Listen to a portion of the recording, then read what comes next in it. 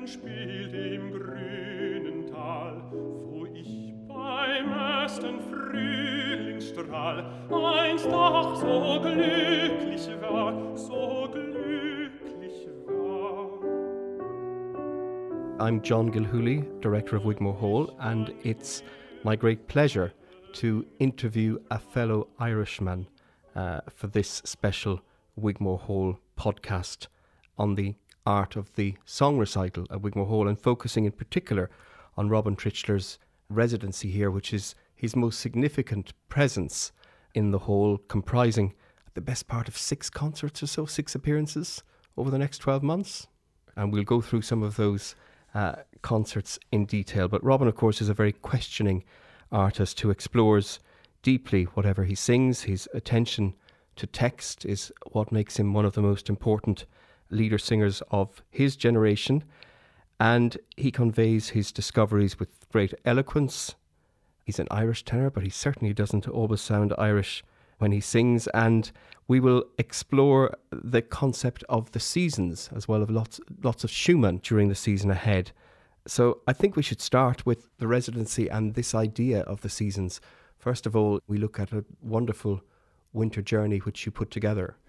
Yes, the whole idea of the seasons came sort of after talking to you, John, about this residency and appearing for 3 concerts in during the season, 3 solo recitals.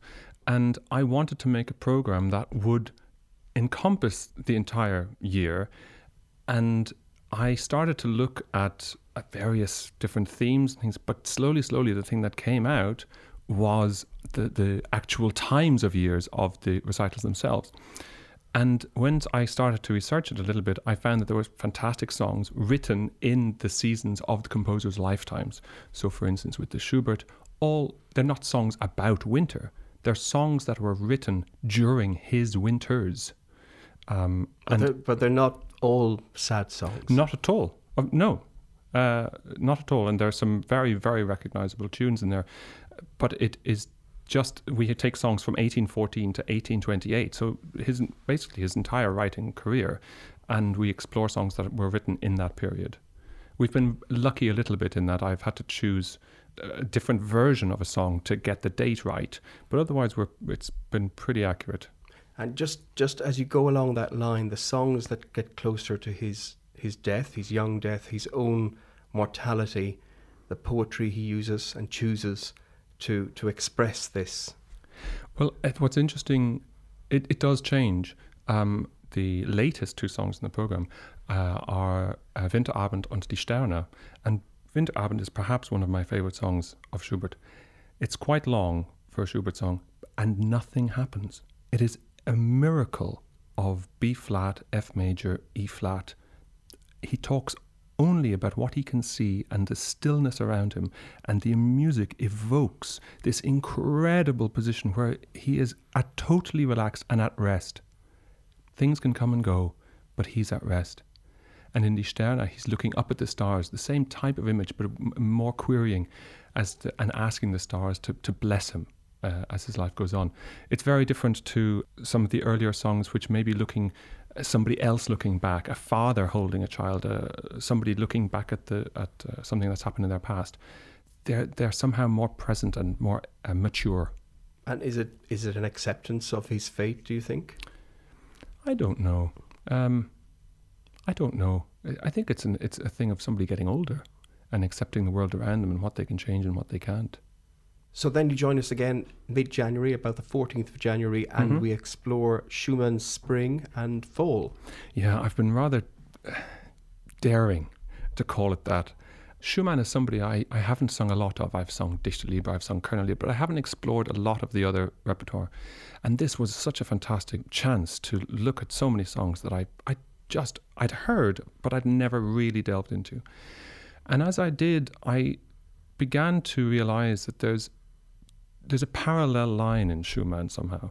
There's his music and there's his life. One affects the other, but somehow he manages to keep working despite his change in his mental capacity and towards his depression.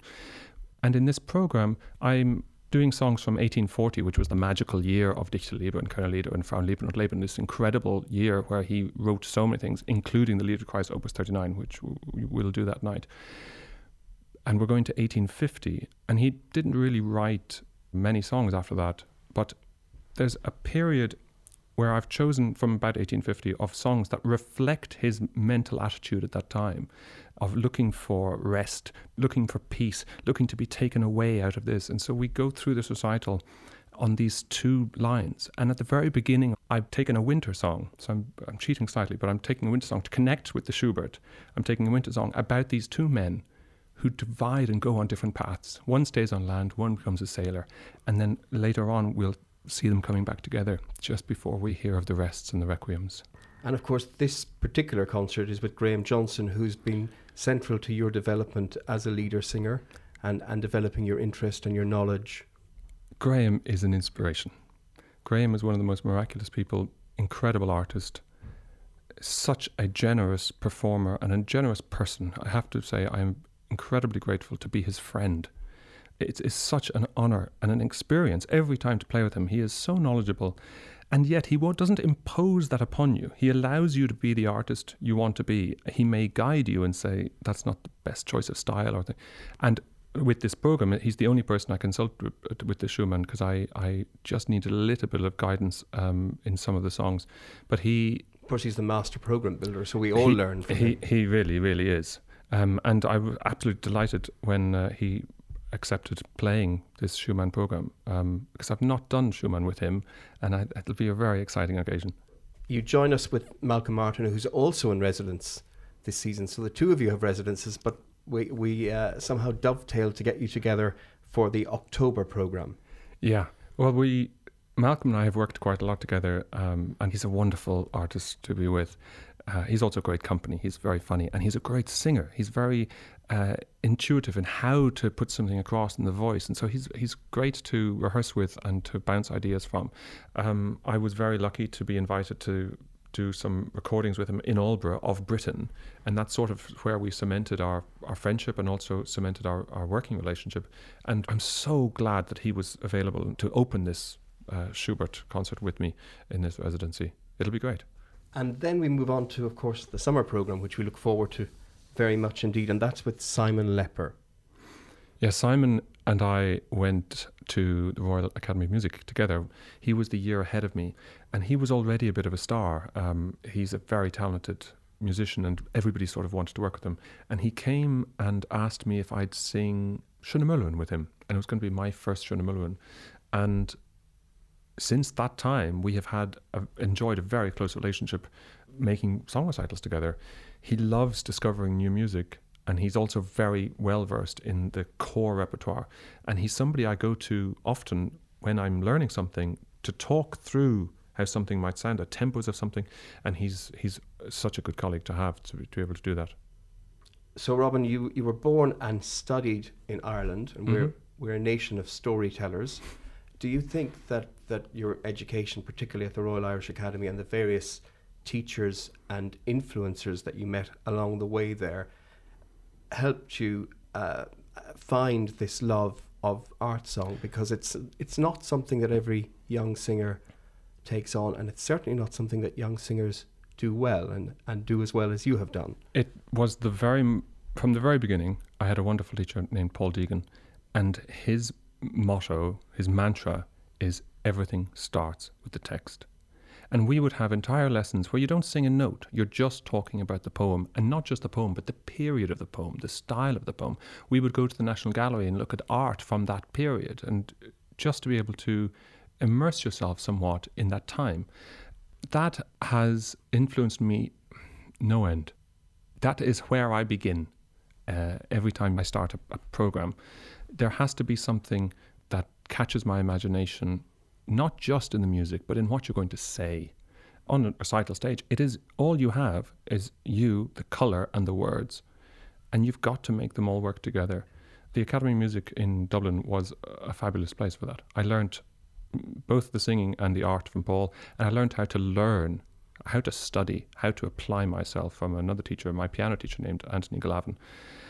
And also I had a theory history teacher named Bernadette Marmion, who herself is a fantastic song composer. And I learned so much in how she approached writing a song. And I was very lucky to sing some of her things while I was there, and subsequently, of course.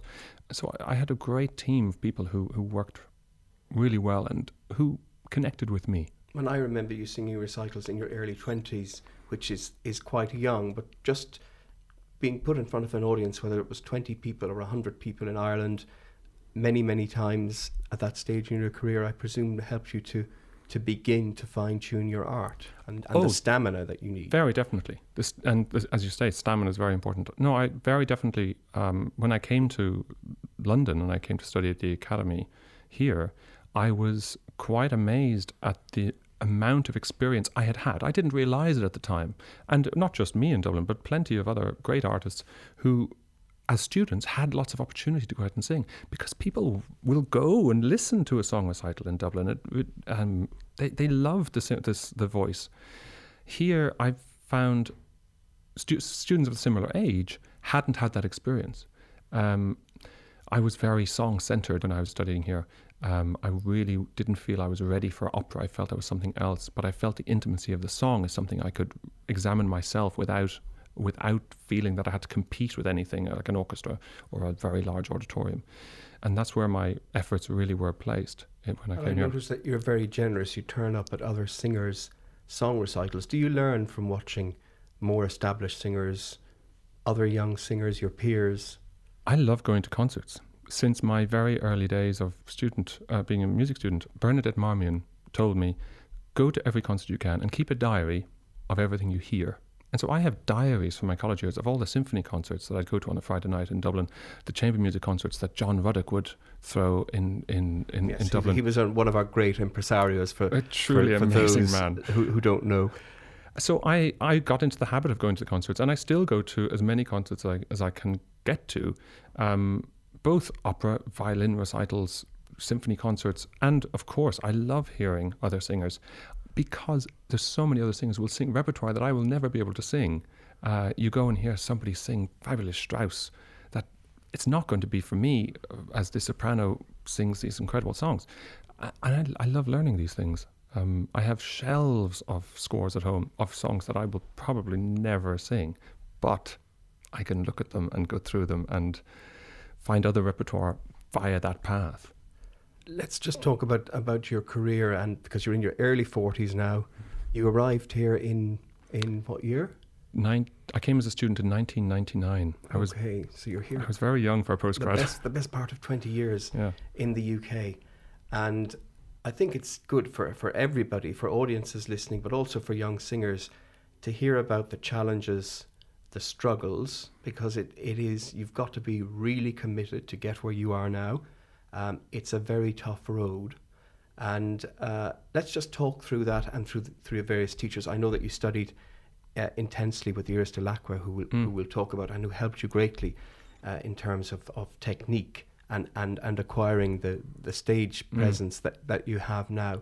But just that 2 decades here, and how you've changed and evolved as a person and as an artist. It's been a very long and difficult road. It is a huge amount of hard work. Singing is a huge pleasure, and you only do it if you really enjoy it. Yes, you're not going to be a multimillionaire. You're not. There's not enough money. There's huge amounts of stress. And it's constant caring for the voice and constant learning. When I came here, I had come from Ireland where there's no competition really. And you were singing with the concert orchestras, you were singing in choral societies around the place, and you were doing recitals, because there weren't huge numbers of singers. And being a tenor really helped also. In the singing career, you have to get used to constant rejection. You audition, I don't know how many times in a year, and if you got one job out of it, you'd be doing very well. People are looking the voice is so individual. People are looking for a particular sound to fill that particular concert, and if you don't suit it, it's not you have to learn that it's not a rejection of you. It's just that's not what you're looking for. Somebody else will like it, but getting through that can be very disheartening. And the most important thing I learned was that you cannot compare yourself to anybody. You will see other singers from your stable of college going off and being very successful very quickly, and you opportunities will come for other people. That's great for them. And I've always been delighted when I see friends going off and getting great opportunities and great work. But you can't compare yourself to them. You can't think, well, I'm 6 months older, I should be there. I sing, I have a higher note than that, I should be doing that. It doesn't work that way. Your time will come, but you have to be very patient and keep working and working and working. And always be ready. And always be ready. If necessary. Yes. That with time that helps, because you have more repertoire, that you don't have to learn something in a panic, although that has happened as well. It's a difficult path. And do you think that musicians, young students, are being adequately prepared for the challenges of professional life? Because, in this social media age, in this digital age, there are increasing pressures around presentation, around comparisons as well, which you mentioned, and we see a lot of performance anxiety. We see a lot of students, young professionals in their early to mid-20s, sometimes in a lot of trouble. I think, and I can base this on nothing but my own observations, I'm not sure how the colleges are dealing with something like that now. When I was a student, the thing I wish they taught us about was tax. I wish they had somebody come in and talk to you how the tax system works, and how when you're working abroad the tax system works. That would have been very helpful. So complicated indeed. It's incredibly complicated. The social media thing, it's very scary to get on stage and sing 90 minutes worth of Schubert. There's nothing to hide behind. It's you, the piano, and the pianist. That's it.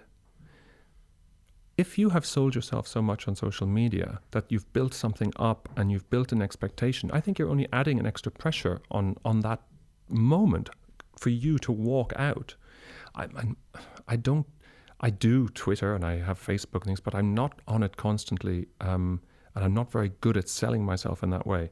But I think you have to keep something back for people to be revealed, to reveal to people on that stage. And this instant feedback from the audience, sometimes at the interval.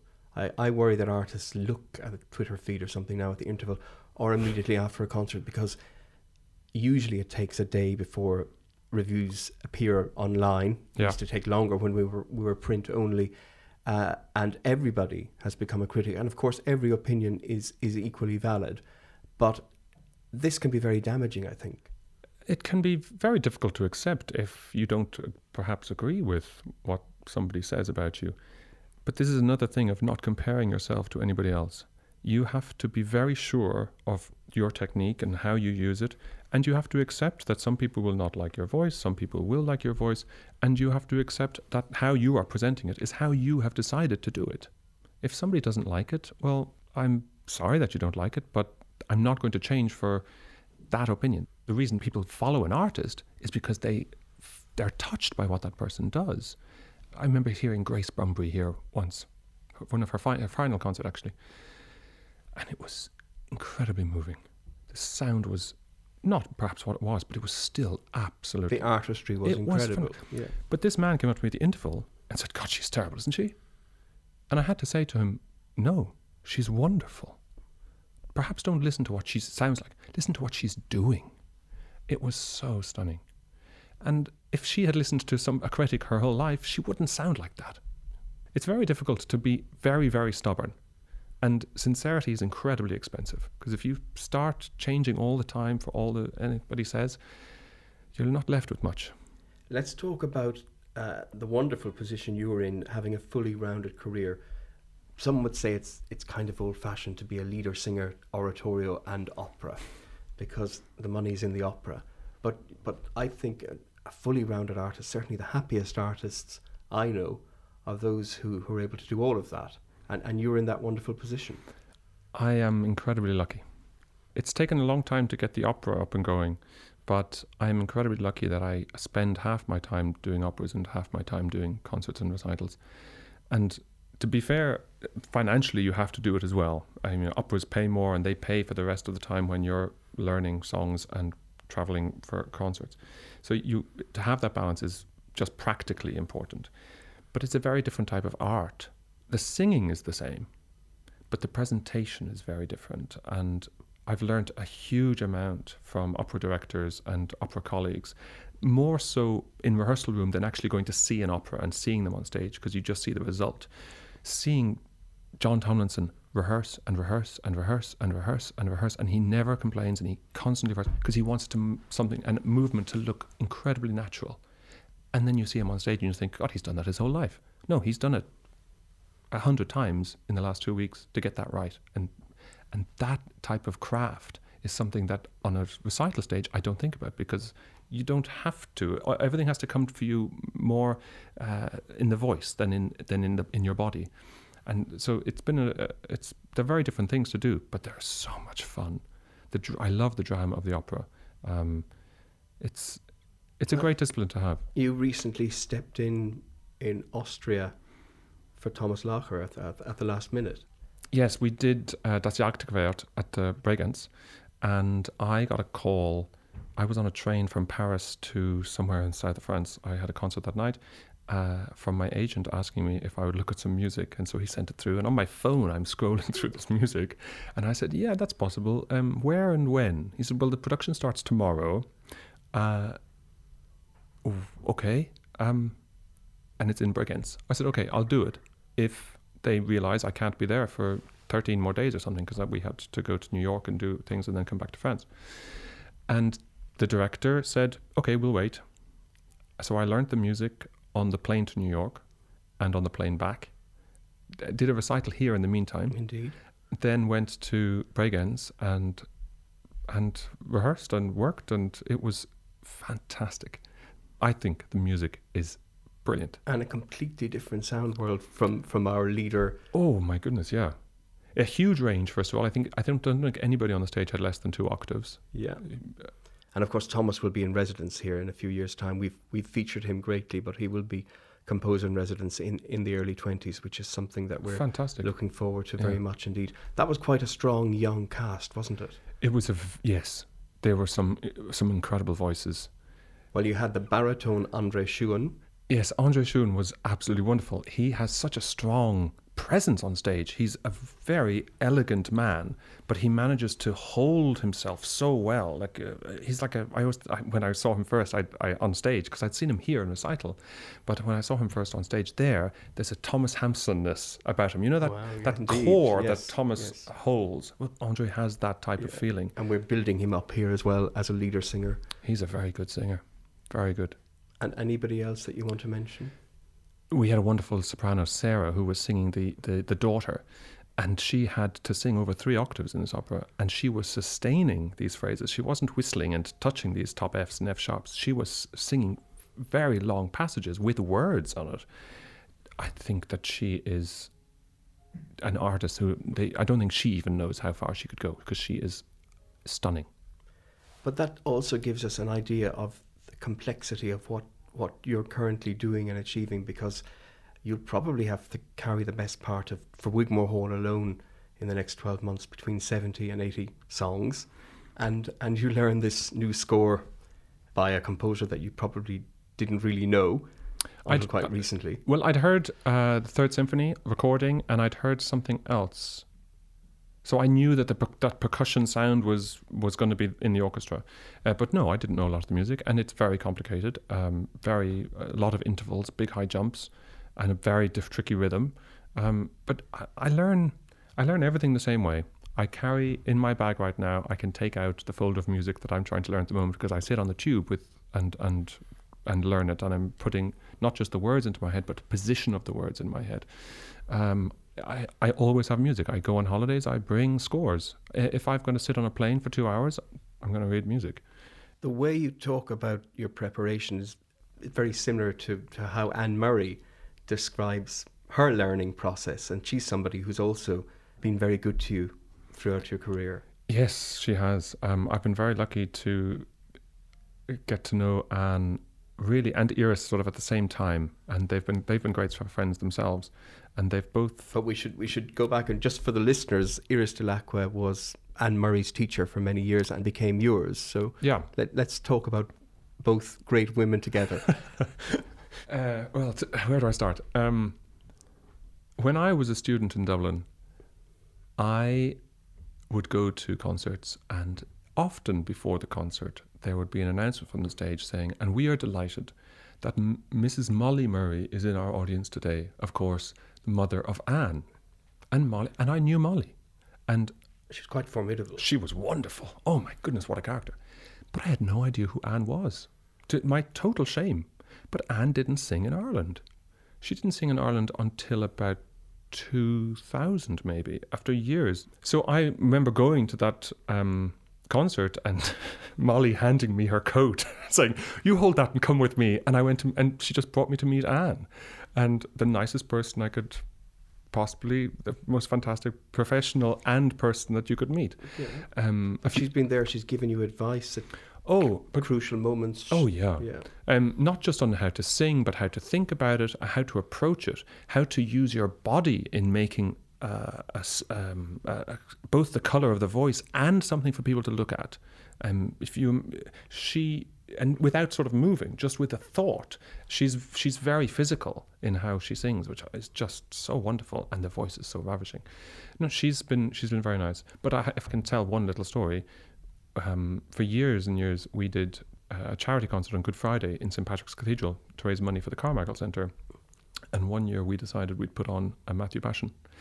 And I asked Anne if she'd sing, and she said, thank you so much for thinking of me. I'd be delighted. And I think we paid her airfare and maybe a couple of €100. Nobody was being paid a thing. We were paying expenses, but she came. And the only thing she asked was a piano rehearsal before the orchestra rehearsal.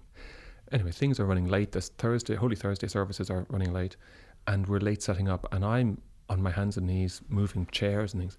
The only other artist who helps was Anne Murray, plugging in lights, carrying music stands. And I was moved by how humble and how generous this woman. She could have come in and played the big card, but she really didn't. And it was a really moving occasion. I'm actually tearing up thinking about it because it taught me a hell of a lot.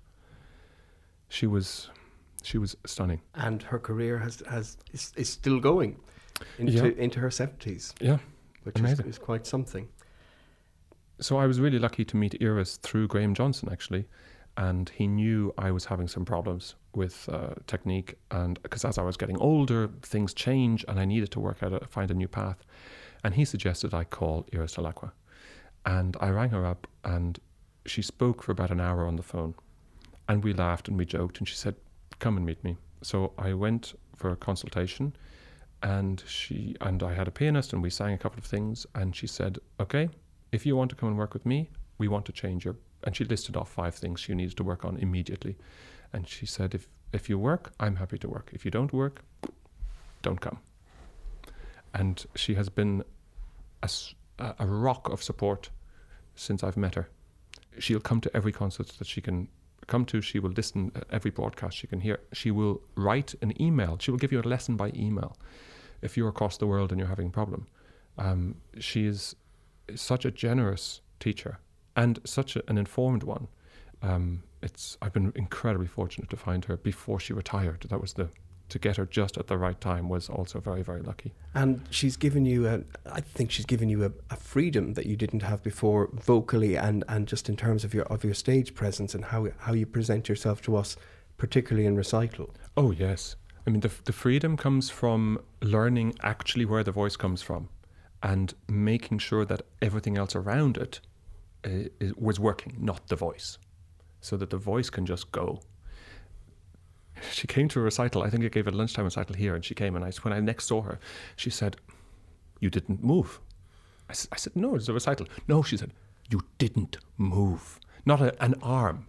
I mean, I don't think I stood rigid like a guardsman or anything, but this was her point, that you looked artificial. And the next time I went, Philip Language was finishing a lesson, and she said, "Philip, talk to him about just standing." And Philip said exactly the same things as Iris does, in that just being a little loose, being a little casual, with not being this tense rock. One, helps your singing, but also helps the audience relax.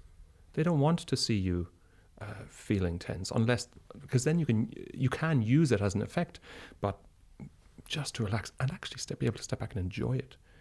One of the big things that Iris has given me is the enjoyment of singing. The actual physical sensation of singing going through your body is it's a drug. It's wonderful.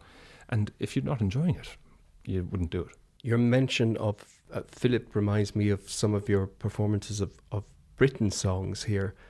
When did you come to that repertoire? Because it's something that wasn't very much done in Ireland.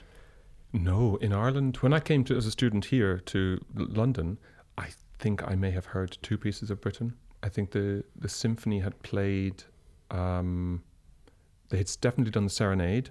So I'd heard the Serenade and something else. But now it suits you in really, really well. I've sort of had to go away and study it. And I heard, there was a recital in the Academy of Music when I came here of the on cello. Robin Michael played. And I thought I'd never heard anything like this music. And I immediately went, and it's only the second time it's happened to me in my life. The first time was Winterreise. I immediately went to the shop and bought the score. I'd never heard such amazing music. But I heard this Britain, and I went to the library and just started going through every song I could possibly find. It was a revelation. And going to Oldborough and the surrounding areas, do you think that there's something in the geography, just in the location, that helps you understand, that you don't fully understand Britain's sound world till you've seen all these places? I think certainly that helps for some of the operas, because you actually are standing in the physical place where this character would have physically stood. I think Britain is far more encompassing than that. Yes, he has that countryside, rural feel, but he's much more complicated than that. He's so clever with the setting of the words and the articulations in the piano. I don't think that we can narrow him down to the core. What is fantastic about going to Oldborough is going to his house and going to his library, seeing the art on the walls that Piers collected, seeing the things around him that would have influenced him, the things he liked, the little details of things, seeing the scores where he wrote extra notes into the printed scores. That you can really examine and learn from. But the music encompasses so much influence, from Schubert especially, Bach, Brahms, to Americans that he knew and worked with. So there's a large range of music, but always immediately identifiable as Britain. You won second prize at the 2007 Wigmore Hall International Song Competition. Did that help your career move forward? Oh, certainly. I think even just being on the poster the following year, and then being mentioned in the book by Ralph Curran the year after that, with how many languages I'd put in one round or something, so that I got a couple of years out of it. No, absolutely. Singing in a competition was, it's a discipline. Yeah, and it also proves you don't necessarily have to win to get on the radar. Certainly. And I've said that to many people. If you can get to the semi-finals and the finals, that's when people will hear you. And singing, people either like it or they don't, and you're not going to find a jury how the where wind people blows on a particular day. Yeah. But if people can hear you through those last few rounds, then you've got more chance of having the career success rather than that success on the last night. For that, one of the great pleasures I had of that competition was in the second round, I did a program about death. And Robert Hull came up to me at the end of the competition and he said that program was perfect. Indeed. I couldn't believe it. And he is a very fine programmer and a very wonderful singer with a long history at this hall. And he joins us for a farewell recital in a few weeks' time, his last Wigmore. And we look forward to that very much indeed. So, Robin, what does singing in this hall mean to you? You've sung here 20 times, I suspect, at this stage. Perhaps, yeah. I've been really fortunate to sing in this great place. Singing here, I have to sort of go back a little bit. When I first came to London, I was invited to come to Wigmore Hall by John Ruddock. He was putting on a concert here, and he contacted me and said, "Come, it'd be great to see you." And I came.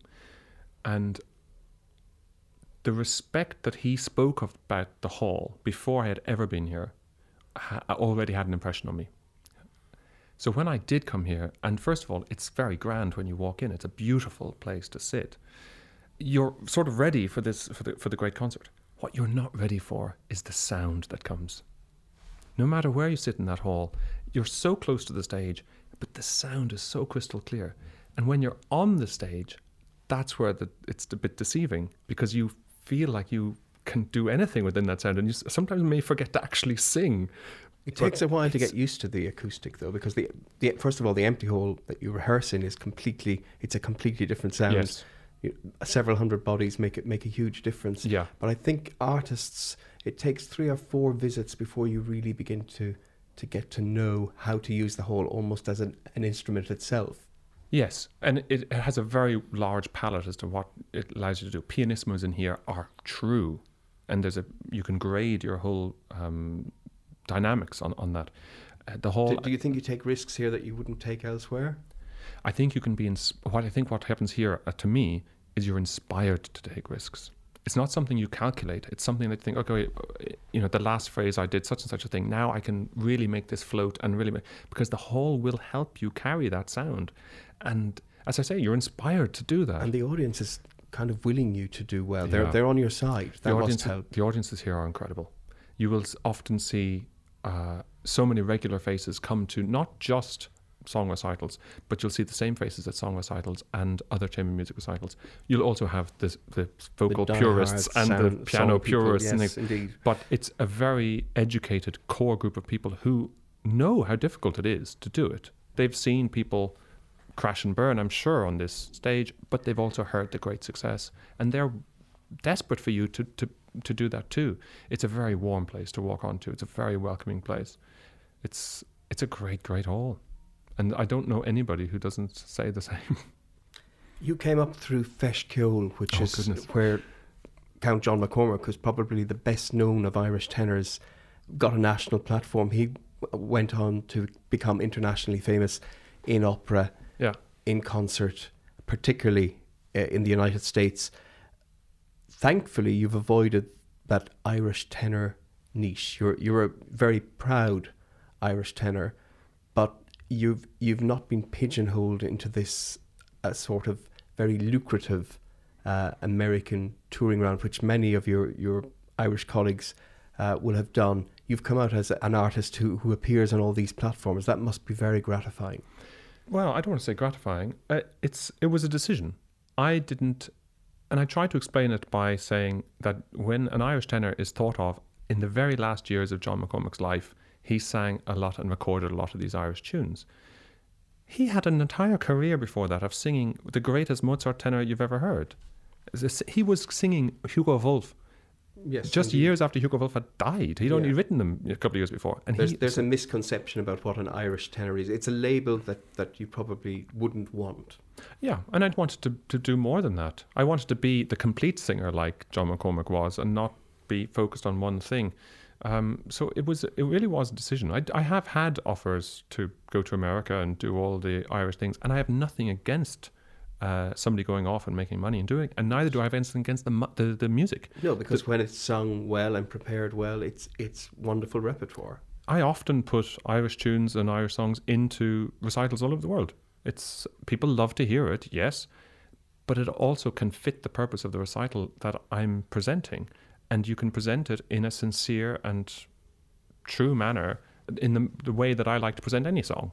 And I'm very conscious in this year 2018, we're 100 years on from the end of the First World War, and you recorded a rather wonderful disc of songs written or associated with the First World War. Would you like to tell us a little bit about that? I made a disc called No Exceptions, No Exemptions, and I treated it very much as a recital.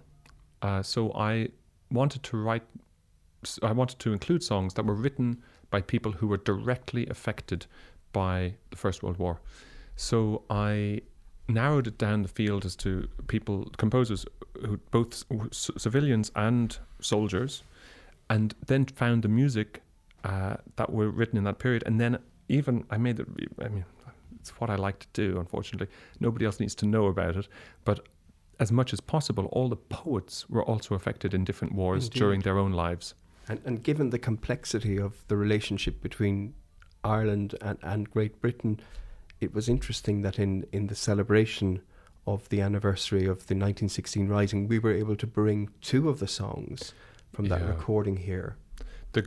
Yes, on the disc there's 2 fantastic songs from Over the Rim of the Moon by Michael Head, who was a young man working in an armory. You know, he was making the actual bullets. He was, 17 years old. But he chose to set Francis Ledwidge, who was an Irishman and a real Republican, joined the British Army because he felt that if he helped the British Army, they would then, these tens of thousands of Irishmen who joined up, they would be rewarded in allowing to have some rule at home. And sadly, he got blown to bits, as was put in a letter home. And these two extraordinary songs. Beautiful songs. For a teenager to write, they were incredible things. And they're incredibly moving words. And to sing them on that occasion at the gala here was tremendous. Robin Tritchler, it's been a pleasure to catch up with you. We're very proud of all that you have achieved, and we look forward to this wonderful residency and these wonderful recitals over the season ahead, and good luck with everything else that's going on in this ever-developing career. Thank you very much, John.